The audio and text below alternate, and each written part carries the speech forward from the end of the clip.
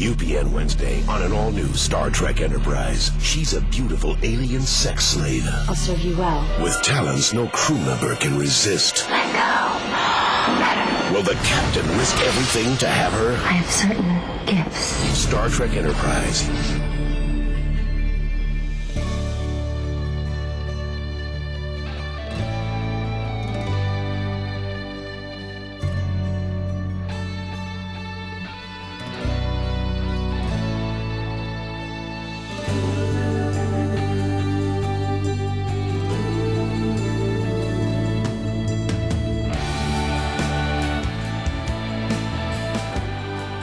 Greetings, crew members, and either welcome or welcome back to At Least There's a Dog, a Star Trek Enterprise review podcast in which we will boldly go, episode by episode, through the Star Trek series that, whatever its flaws, undeniably has the most dog. We are your hosts, Mandy and Josh, and on tonight's show we will be discussing Season 3, Episode 4, Rajin. I think I finally said it right. I think so. I think I may have mispronounced it last week. I definitely mispronounced it last week. Yeah. There are a lot of letters with dots on them. Mm-hmm. And I mixed up where they occurred. Yeah, no, I thought also like Raijin just sounded kind of natural to me, but yeah, rhymes with Gaijin. Yeah. Anyway, it's Rajin, and it was better than the last episode. It was. You didn't like this one, did you? I don't know how much, okay, so the last one was, insultingly stupid. Mm-hmm. This one just made me roll my eyes a lot. Okay. So, yeah. This one had high points that the last episode didn't have, let's put it that way. This episode had some redeeming characteristics. Correct. Which, yeah, the last one didn't. So, there was nowhere to go but up from last week. They tripped over that incredibly low bar. Mm-hmm. But, man, this was, I don't know. The episode was kind of gross. Mm-hmm. In some rather upsetting ways. I mean... In some very UPN-type ways. Just the unnecessary sexualization of... Literally everyone? Yes. Yeah. Okay. Yeah. Ugh. Anyway, we'll get into that. Yeah, we played the UPN trailer at the start of this episode, just, Because we kind of had to. That's... For this one in particular. It's pretty clear what UPN was going for with this episode. And, there were aspects of it that it actually did pretty well. But, And then there was the other stuff, which was, of course, the stuff that UPN really wanted the show to do. Yeah. All right, you want to just give them the summary? I suppose. All right. So You're always so reluctant to do that. I'm less reluctant to do it when the episode was good, but... Okay. But sometimes, especially for the episodes that are really solidly mediocre, they're kind of hard to summarize in an amusing way. All right. So it makes it a little bit more of a chore, but it's fine. I do it for you, all of you. Anyway, this was Rajin. The Xindi Council is debating what to do about their human problem in vague and unhelpful terms. But since we're on UPN, we can be pretty certain the answer will involve boobs. Meantime, Archer and Tucker are off exploring one of those sketchy alien markets full of dead animals and naked girls in the dual hope of getting the formula for Trellium-D and finding information about the Xindi. Tucker succeeds at the former with some very creative training. Archer learns nothing useful whatsoever about the Xindi, but does collect a super sexy runaway slave named Rajin, in his bid to get the Kirk Award for the rest of the season. Rajin is, of course, so grateful to the manly and extremely noble captain for saving her from sex slavery, but she's not what she seems to be, unless you have even half an ounce of genre savvy. She is there to use her feminine wiles to collect information on the humans and give the network an excuse to do light sexploitation.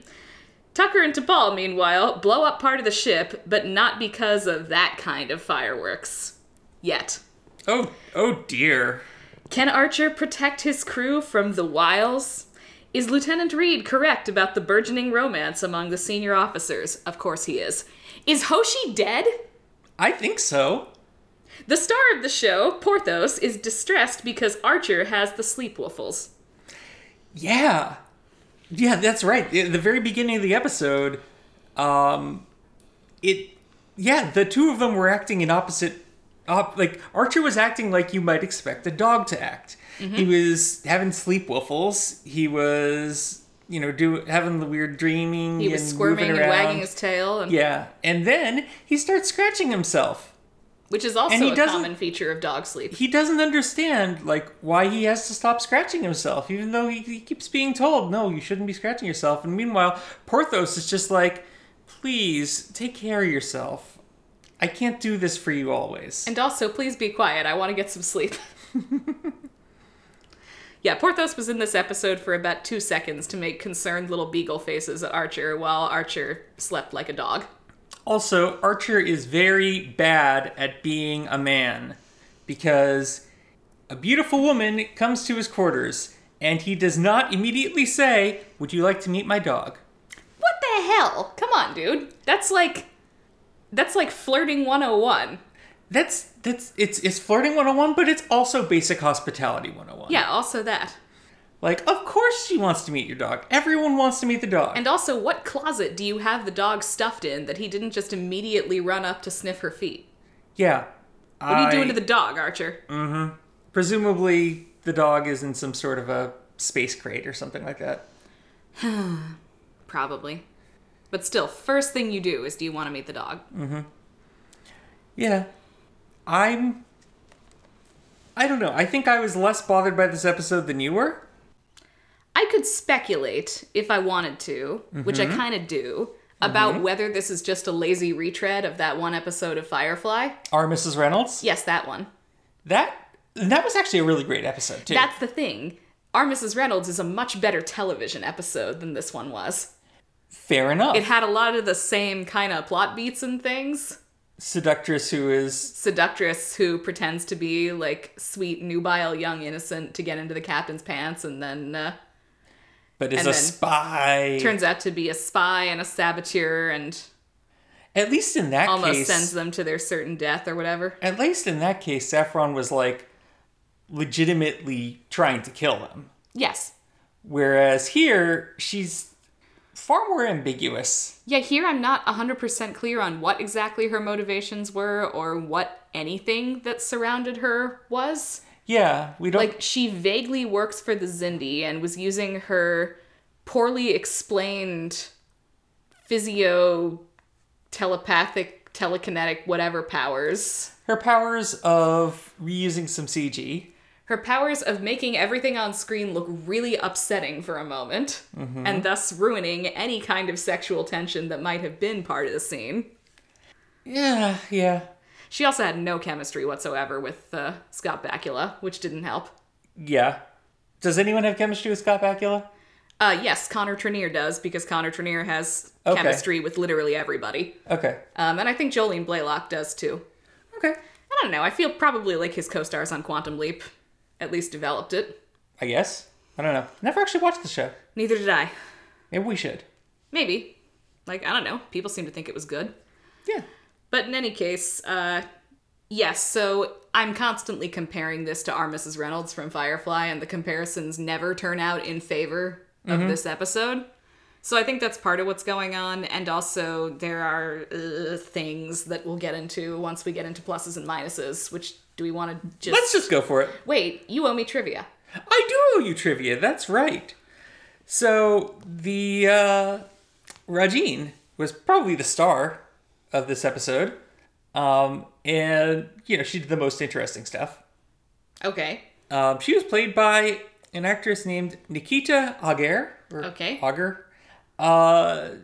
She's not that well known. She has a German Wikipedia page, but no English Wikipedia page. Okay. Hasn't really been in anything that I remember her in. Not that interesting. But... Yeah, no, I'd never seen her in anything before. But there was one name on the guest cast list that got you excited. Scott McDonald. Scott McDonald. An extremely uncommon name that surely has never been the name of more than one person on this earth. Or the name of more than one person on your thesis committee. Well, there was only one Scott McDonald on my thesis committee. Yes. Anyway, you know what he played? A philosopher. No. Was he the shopkeeper? Not at all. He Aw. was... Oops. He was the Xindi Reptilian on the Council. Oh, okay. He's going to be back. I'm sure he will. This is not his first Star Trek part.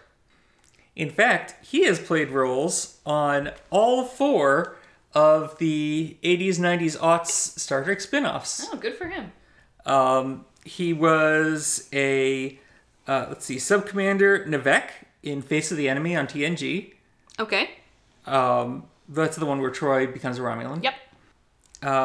He was, I think the most memorable of his roles was Tosk. Oh, I am Tosk. I am Tosk. That was him. Yeah. Your thesis advisor gets, not advisor, your thesis committee member gets around. Apparently. Yeah, that was DS9 Captive Pursuit.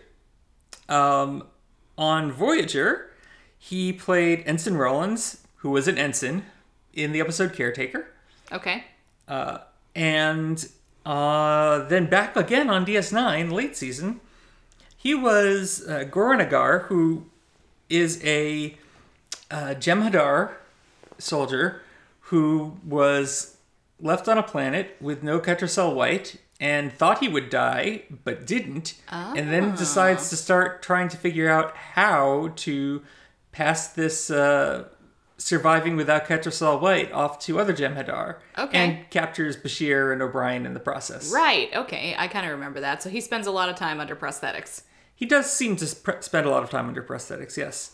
Fortunately, he wasn't under prosthetics when he was on your thesis committee. He was not, to my knowledge. There's not a possible chance that he's listening to this, but if he is, hi, Professor. Hope you're doing well. Anyway, there's your Trek trivia for today, specially for you, but not for you. The you that it is for is Mandy. The you that it's... I mean, you guys can enjoy it. I hope you enjoy it. But this is special for Mandy. Well, thank you, dear. Very nice. Okay, now we can go into pluses and minuses. All right. I'm still amused by the Council of the Xindi. They're kind of dumb, but I think it's cute. And also, I get major Sequest DSV vibes. The way that they've got, like, talking aquatic mammals on there. Like, I don't know. That was a reference I did not understand, but I will take your word for it. Oh, Sequest DSV was a sci-fi program. I think it was on NBC. Back in I think it was the 90s. So I'm too much of a baby for this. Probably. It was kind of like a Star Trek-y sort of thing, but in the more near future and under the water. Because the sea is Earth's final frontier. Ah, okay. And it's basically about a submarine, like a futuristic submarine full of people who are exploring beneath the ocean. And there's one of the characters is a dolphin who has like a little dolphin tank in there. Who has like a device hooked up to him so that he can speak. And it is not Sea Lab 2021. It is that not. Is a different show. That is a different show. Okay. Okay. Cool. Yeah. If they are going to remain not boring, they need to get better dialogue. But that's kind of a future concern. Mm-hmm. While I am a little bit distressed that the episode they chose to call back to was the previous really crappy one, I am pleased that they are making attempts at continuity. Yes, so apparently Archer's itchiness is caused by having been turned into an alien last episode? Sounds like it. He got alien psoriasis. Oh, heartbreaking. Yep, heartbreaking. I'm definitely too much of a baby for that, but I've absorbed some things through... Hopefully not psoriasis. Pop culture osmosis. No, not psoriasis. Okay, good. But anyway, they did call back to what happened in that episode and acknowledge that it had happened, even if we might have wished that they didn't acknowledge that it happened. And it means that maybe some stuff that's happening in this episode or the next few episodes might come back. I suspect it will. Like, it certainly doesn't seem like they're done with the whatever exactly the Xindi were up to with Rajin in this episode, so who knows? Maybe she'll be back.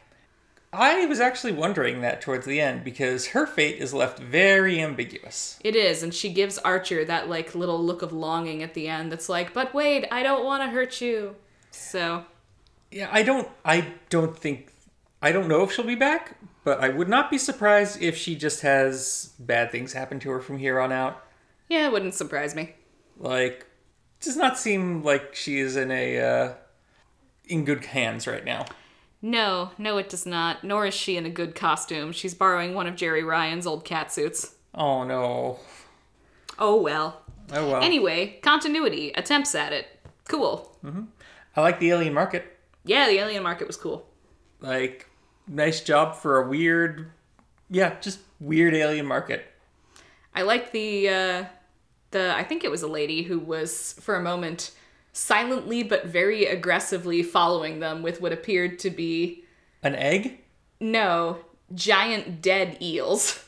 Oh, I missed that part. Yeah, it's like, it only lasts about 5 seconds or so, but it's right before they start talking to the little space orc guy who wants to show them the pet that they can eat. Mm-hmm. That's not what you do with pets. Where she's just very clearly like, wait, look at the giant dead eels! Yeah, it was weird. It's not what you do with pets. Apparently it's what some people do with pets. Like Klingons. Hey, Targs are friends, not food. Well, apparently they're everything. Anyway, cool, weird market. Related to the cool, weird market, that shopkeeper was a lot of fun. And also... The chemist? Yeah. Yeah. And also, congratulations, Tucker. That is how you do a trade. Mm-hmm. Like, y'all got that Trellium D formula for cheap. But the spices are... But you see, the key... wars have been fought over them. He's right. They have been fought over them. I know, which is great. It was very clever. But the thing is, he as a result, he did what you're supposed to do in a trade and found something that's not as of much value to you, but is of a great deal of value to the person you're trying to trade with. Yeah. Like, you paid for that formula that you really needed with a little bit of paprika. Mm-hmm. And I don't know who the actor who played the chemist was, but he was having fun for the 10 minutes or so that he was on screen. He was. I appreciated him a lot. But yeah, stop, like, trading away your valuable engine parts for things. Mm-hmm. Trade more of your food. Well, not everyone's into that. This guy is. Yeah. All right. But also, it doesn't even just have to be your food. Like, trade your clothes, trade your music, trade your terrible movie database. No one wants that. True. I enjoyed the big fight scene towards the end, where they were boarded. Mm-hmm. Like, they've made good this season on having a lot of good action sequences. That was a pretty intense fight scene. It's making up for the total dearth of good action sequences from last season. Yeah. They put in the time and effort to set those things up nice, and they have lots of weird weapons, and hey, wouldn't you know it? These aliens are threatening. That was, in you fact, can shoot one of them, one of my pluses. And they're like, whatever. Not consistently. Sometimes they get knocked down, but sometimes they don't. I'm on the fence as to whether the Xindi are as much of a threat as they need to be. But what I had written down was, that's a dangerous little blob of space mucus. Oh, that one that fired little needles at them? Yeah. Yeah. I hope everyone's okay from that. I hope so, too. There were some loose ends in this episode. There were some loose ends in this episode. Your turn. That was mine. Oh, okay. The space mucus blob. Okay. I liked... Okay, first of all, the music was nice. Same guy who did the music for Vox Sola. Good job. There was this weird scene... Well, yes, there was just weird, very unsettling scene. You're going to have to be more specific than that. Where Rajin is scanning Archer. And then suddenly it was over, as if it hadn't happened. That scene was really good. Yeah, I really liked the depiction there of he just had his memory wiped and forgot that happened. And It doesn't was- know where he is, but... It was also unclear for a moment as to whether it had actually happened. Or whether it was Or just whether- a fantasy or something? Or I was thinking more of just like some kind of telepathic thing that she implanted in his mind. Because at that point, we weren't quite sure what she was doing. But somehow or other, that was not all that it seemed to be. Okay. Then they ruined it. But I only have one more, which is always good to see Mike Vehar on the directorial credits. And as often happens when he's the director of the episode, this had some cool shots in it. There was some neat use of especially like under the table perspective. Really? Yeah, I'm thinking of the scene where T'Pol and Tucker blew up the lab that had been built for them. Where everything was getting very tense, and they used this series of like under the table shots to make the lab look a lot smaller than it actually was.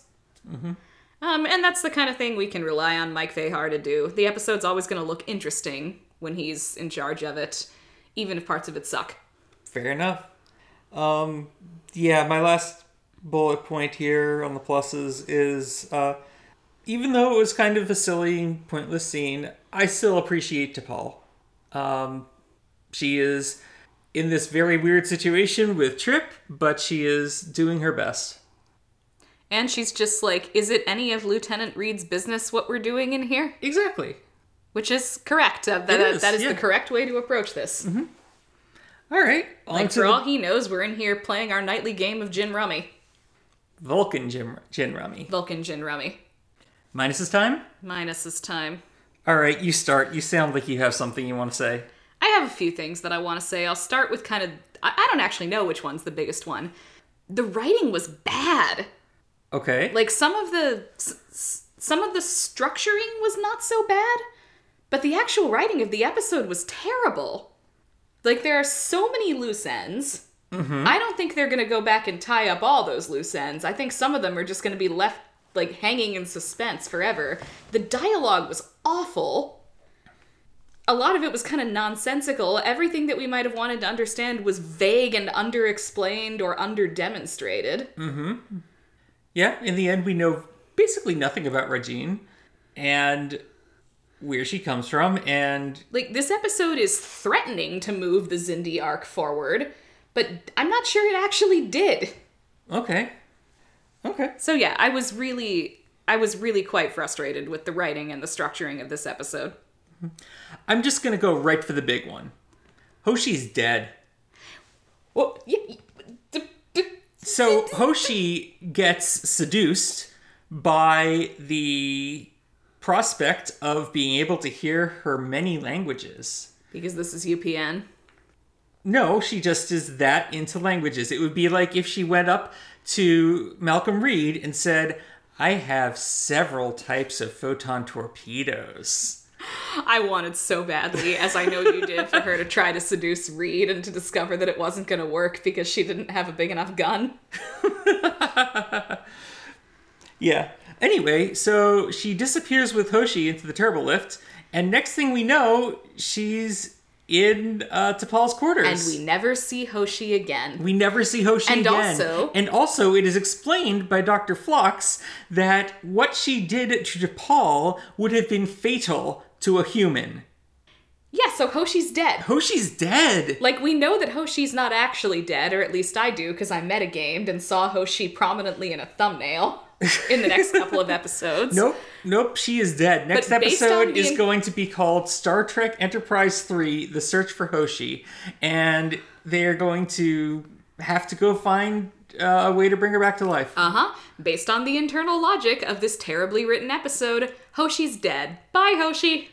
Also, are any of the, anyone else dead? Like, it looked like a lot of people got needled or Yeah, those shot. guys are dead too. Are they all dead? They're all dead. Man, Almost everybody's dead. this is rough.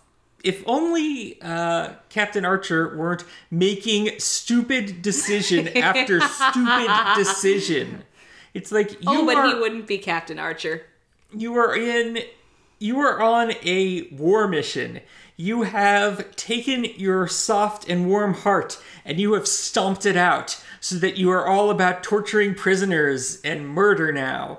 And then... Yeah, he didn't try to airlock her. What was the deal with that? Yeah, and then he's like, oh, you are supposed to be with your shopkeeper, but my heart, which I destroyed, is telling me that I should take you with me and risk provoking interstellar war. Hey, do you know what I believe in again? The principles of the Federation that doesn't exist yet, but the principles of Starfleet.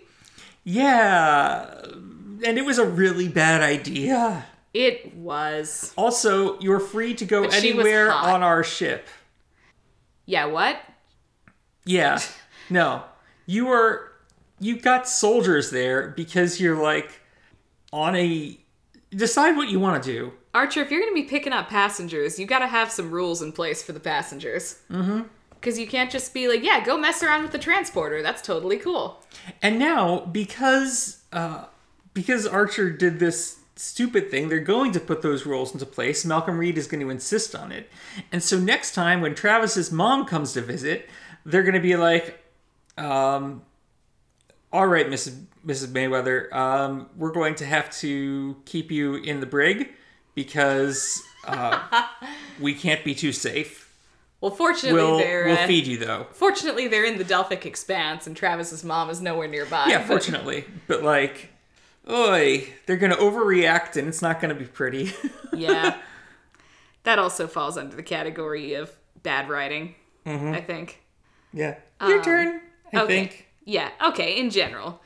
Gross, gross, gross, gross.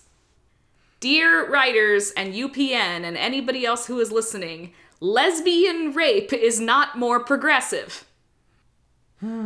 It's not better because it's a woman doing it to another woman. Stop basing drama around T'Pol getting sexually assaulted.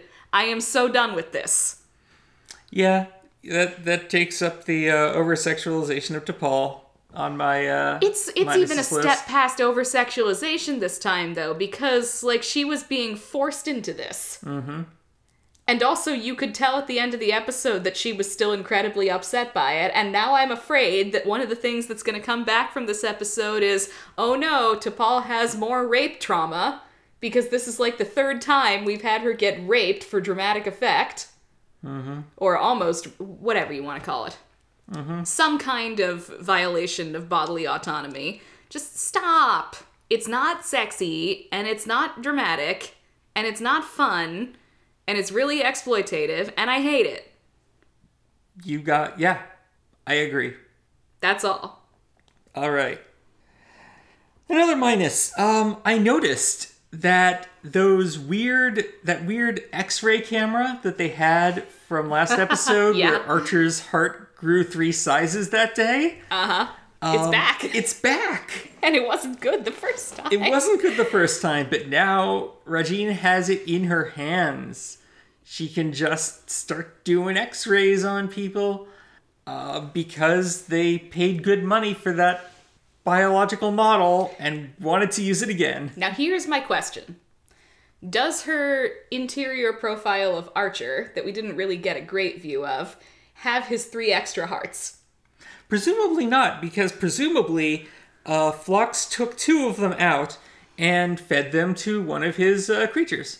Probably. Or perhaps is saving them because it turns out that they can cure, let's say, athlete's foot. I mean, it would actually be somewhat neat if he did still have the 3 extra hearts, because then they would have an inaccurate anatomical profile of humans. That would be convenient, wouldn't But I it? don't either trust them to run with that or terribly want them to. All right, so Because I would like them to stop reminding us that that episode happened. in the unlikely event that they forget about this bioweapon thing completely, we will retcon this to say that she got inaccurate scans because she only scanned people who still had that. Because she scanned Archer, she presumably scanned Hoshi. Mm-hmm. Who else? And T'Pol.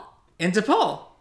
And all of them were modified. But she missed Reed because Reed's only sexually attracted to guns. Yeah. Oh well, you can't get everything.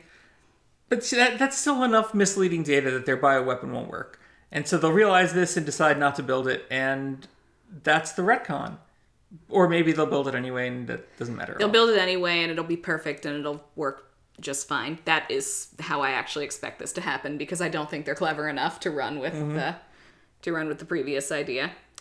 That was a hilariously unconvincing explosion. Which one? The Trellium D explosion. Ah, okay. Was like, we release the fog from the fog machine, we make the sound effect, and when we come back, everything's broken. There's a pretty good explosion at the airlock. There was a better explosion at the airlock. That was a more convincing explosion. Mm-hmm. But I laughed out loud when they almost blew up their little lab because it was so bad. Well, overall, good, tense scene. Silly ending to the good, tense scene. Though I did enjoy Jolene Blaylock's delivery of the line, our calculations may have been a little off. Mm-hmm. Apparently now chemistry involves mostly bombarding your substance with fictional radiations? Sure. Okay. Sure. That's different than I remember it from high school, but okay. Had this been my chemistry lab experiment, I probably would have blown it up. That's how my lab experiments tended to go. But but it's fine. Anyway, that was, special effects fail. Archer is still very bad at interrogation. Yes. That's all. Your turn. Maybe he should let one of the military guys do it. I feel like they've probably got, some of them somewhere probably have more practice at it. And they probably also realize what doesn't work. Uh-huh. Which is everything Archer does. Uh-huh. Yeah, that'd be good. You made Anthony Montgomery show up to work for that. Like, I had basically decided Travis wasn't in the episode until he had 2 lines. Yeah. 2 utterly functional, pointless lines at the very end of the episode. Could have been worse. He could have been seduced. He could have been seduced and then never seen again. I might have actually preferred that. Because at least it would have given him something to do. And I am deeply annoyed that Hoshi's single solitary scene in this episode was getting seduced and never being seen again. Mm-hmm. I'm out. One last one. There were some odd close-ups. It reminded me actually a lot of the original series. Uh-huh. That, like, the scene where Archer is first, like, drawn to Regine. The camera's just, like, super in his face. Mm-hmm. And he's got his usual confused expression. It makes it more intimate with Archer's confused expression. It stood out. I know. Like, that was how they did it in 1968 or whatever. Yeah, I know. This was a little bit of an original series throwback. It was. It was very much... It actually, for much of the episode, felt very much like an original series plot. And the close-ups worked when they were on Trip and T'Pol because they actually are establishing intimacy between those characters. But also on those, the close-ups were uncomfortably close. True. We could not see into their actual noses. Mm-hmm. Yeah. Yeah, when I can see the actor's nose hair, you're too close. Mm-hmm. So, on to... It sounds like we might have some disagreement on this one. The Mayweather report? I don't know what to do with this because obviously Mayweather himself was the most marginalized character, but I'm so annoyed at what they did to Hoshi. I want to give it to Hoshi posthumously, of course. Posthumously. Because it's her last chance to ever get one. It is her last chance to ever get one. Because she's dead now. And she was pretty gosh darn marginalized. Yeah. Yeah, so even though Travis was in the episode for strictly less of it, we're giving it to Hoshi because that was worse. Yep. Travis was marginalized within normal parameters. Let's put it that way. Yep. Next we have the Kirk Award. Uh-huh. Every show we bestow the James Tiberius Kirk Award on the character who spends the episode keeping the Star Trek legacy alive by doing the best William Shatner impersonation. It's Archer. It's totally Archer. Yes. It was Archer from the very beginning of this episode. It was particularly Archer from that one shot where we saw the girl looking at his butt over Oh, I was just over his shoulder. thinking that he was looking over at Rajin in the slave market, and just the camera's close up on his face, and he's got a very William Shatner look in his eyes. As They made a connection. Mm-hmm. Yeah. And he's so manly and noble. Mm-hmm. And also he had a dumb fight with the he did. with the slave trader. Yep. Where there was a disappointingly small number of Kirk punches, but he did like catapult the guy out a window, which was felt like a pretty Kirk Yeah, it was move. pretty good. It was pretty good. He was there to play Kirk in this episode, so good job, Archer. You did that element of what you're supposed to do. All right, let's take it home. Let's take it home. All right, as always, thank you for listening. If you are enjoying this, please tell all your family and friends to join the crew. If you are really enjoying this, please consider leaving us a rating, review, or signing up for a subscription on the podcast platform of your choice. If you would like to tell us how we have brightened your day or give us some ideas for the show, shoot us an email at atleastthere'sadog@gmail.com. And if you are watching along with us, your next viewing assignment is Impulse. Mm-hmm. Vulcan's Gone Wild. I'm actually I'm kind of reluctant to keep giving Japanese titles because Are they spoilery? this one was called Beautiful Imposter. True. Or no, Beautiful Infiltrator. Yeah. Trader. We'll talk about the Japanese title next time, I guess. Sounds good. All right. Impulse. Take care of yourselves, and until next time, remember to go wherever your heart will take you. Bye. Bye.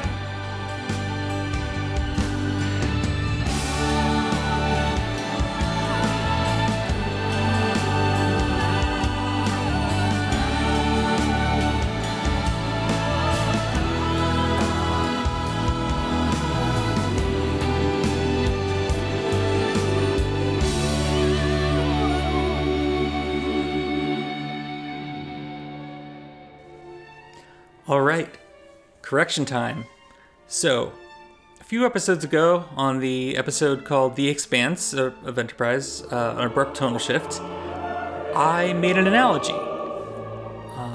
And I was wrong. I said that Darth Vader decided that Tatooine was not an effective enough demonstration. So the first part was...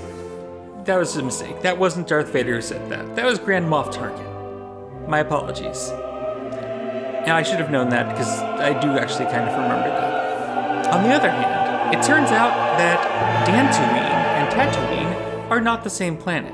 I thought that was just Carrie Fisher kind of mumbling a weird alien planet line. No, they're two different planets, and that's strange, but got that one wrong too.